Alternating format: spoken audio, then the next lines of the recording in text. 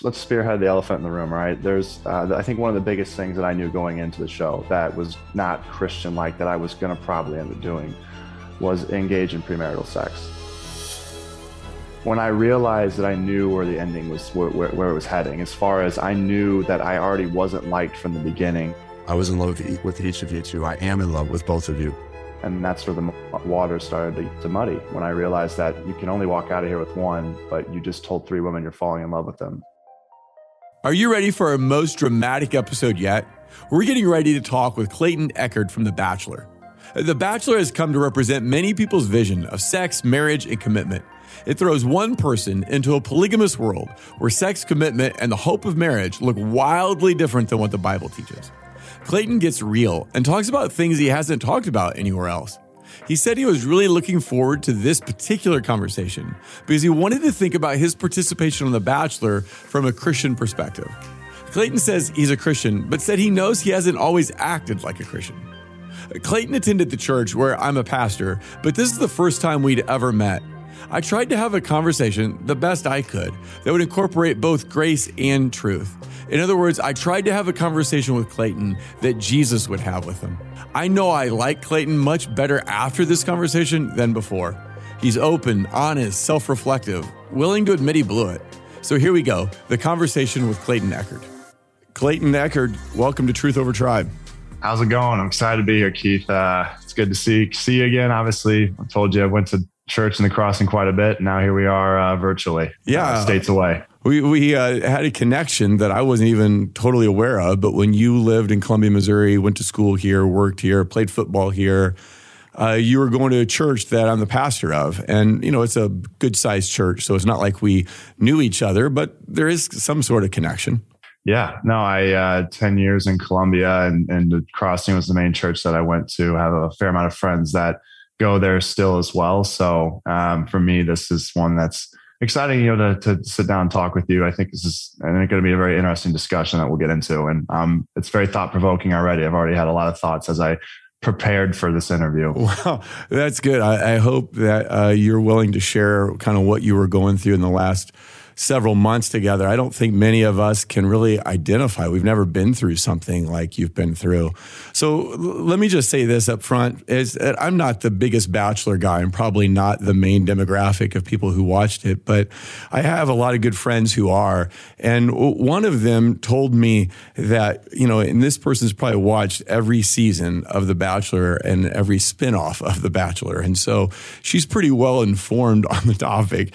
And she told me that when you finished your season just here recently, that people were really upset with you.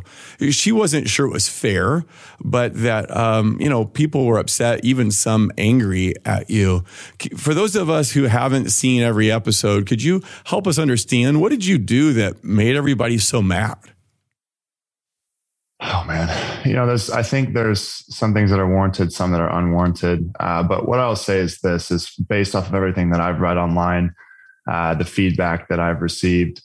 A lot of people were upset with the end of the entire season, where I had 3 women, and long story short, I was following my heart through it all and realized that my heart was with one woman towards the end. As I knew it was going to get to that point, I just didn't know when I was going to be able to make that decision, because I had fallen in love with 3 women in different capacities.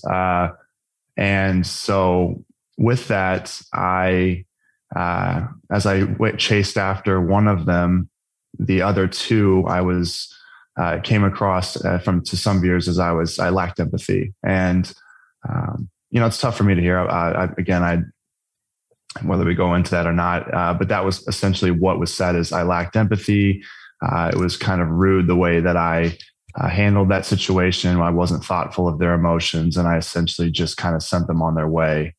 And so that's where a lot of the frustration, as far as what I've seen online, lies, is in my handling of sending those 2 women home. And I guess thoughts was that I should have sent them home earlier instead of kept them around as I was trying to figure out where my heart really was. So it seems like a lot of this centers around how you interacted at the end with these 3 women, Susie, Gabby, and Rachel. And you told these 3 women that you loved them.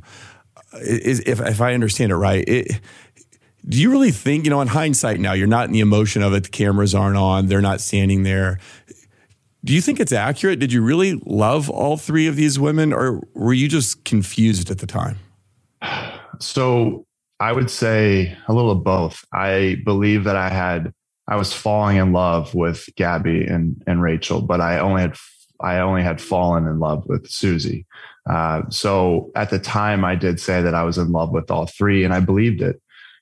But I will say that absolutely, as I still look back at it, I mean, it is obvious I was confused and lost. I was in an environment, I had to actually look this term up because there's always a term for everything. And so I thought, what was it that I was struggling so much with? And it's, I was in a polyamorous environment and with the show, and I walked in with a monogamous mindset, quickly realized that I was trying to then switch into this polyamorous mindset, but then realizing at the end of it all, I had to get back to a monogamous mindset. So I was in this foreign environment and with this foreign thought process that I was trying to grasp, and it led to me being very confused. Dude, I'm so glad you said that. I think it was really well said.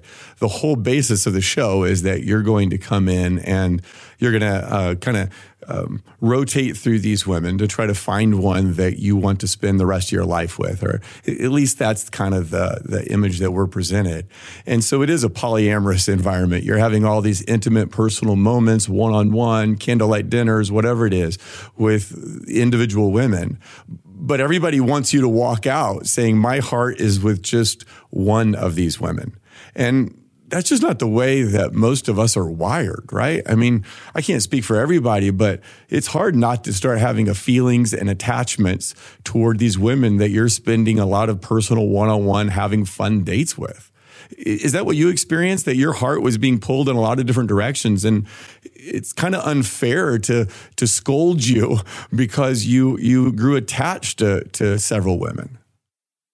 Yeah. Again, I think as I walked into it all, it was something that I'd never done before, dating multiple women, and I will never do that ever again. And so, but with that, I tried to make sense of it all. And it was interesting as I've had a lot of time to reflect. I mentioned, when people ask me, how did you do this and develop these feelings for the women? And I kept saying that I was compartmentalizing the relationships. And so I was solely focused on each individual women when I was with them and blocked out, the other relationships. So while I was in a polyamorous environment, I kept trying to make it monogamous. And that worked when I was with them. But every time that I would leave the date, I realized, no, you're still in this environment where you're dating multiple women. Right. So how are you going to, at the end of this all, you're going to have to get down to one woman. You want to. And I fought and fought and fought. I said, I do not want to fall for multiple women. That's not possible. I didn't believe it was. Mm-hmm. And so I fought it and fought it. Long story short as well, I realized that I was withholding my emotions. I knew I was trying to protect myself, but the women didn't know where I stood. And then the fear crept in of, will these women start putting walls up if they don't know where I stand as we approach the end of this? And so then I just let my emotions run, throw it all out there. And that's when I started telling each of the women how I felt. And that's where the water started to muddy, when I realized that you can only walk out of here with one, but you just told three women you're falling in love with them. Yeah, it seems like the whole show is set up to end in a train wreck. And maybe that's what the appeal of the show is, that we all are kind of watching, emotional meltdowns on occasion, hard, difficult conversations that are probably meant to just between two people. And yet now lots of people are watching it, and then they're watching it on replay and dissecting your responses. And it just seems a little bit unfair. It's kind of weird because we live in this moralistic culture where it used to be live and let live and you do you. But now you're in trouble with people for telling more than one woman that you loved them. But you can't tell me you're the first Bachelor to do that. You just did on camera what everybody else was doing off camera, right? There's no way I'll believe that you're the first Bachelor contestant or Bachelorette to tell multiple people that you loved them. It just doesn't make sense. No. And so I didn't watch a ton of shows prior, but I've since been filled in with how others previous seasons have went. There have been other previous Bachelorettes that have told multiple people they're falling in love with them. So I was not the first, no, although I might have been the first to say three. I think before it was two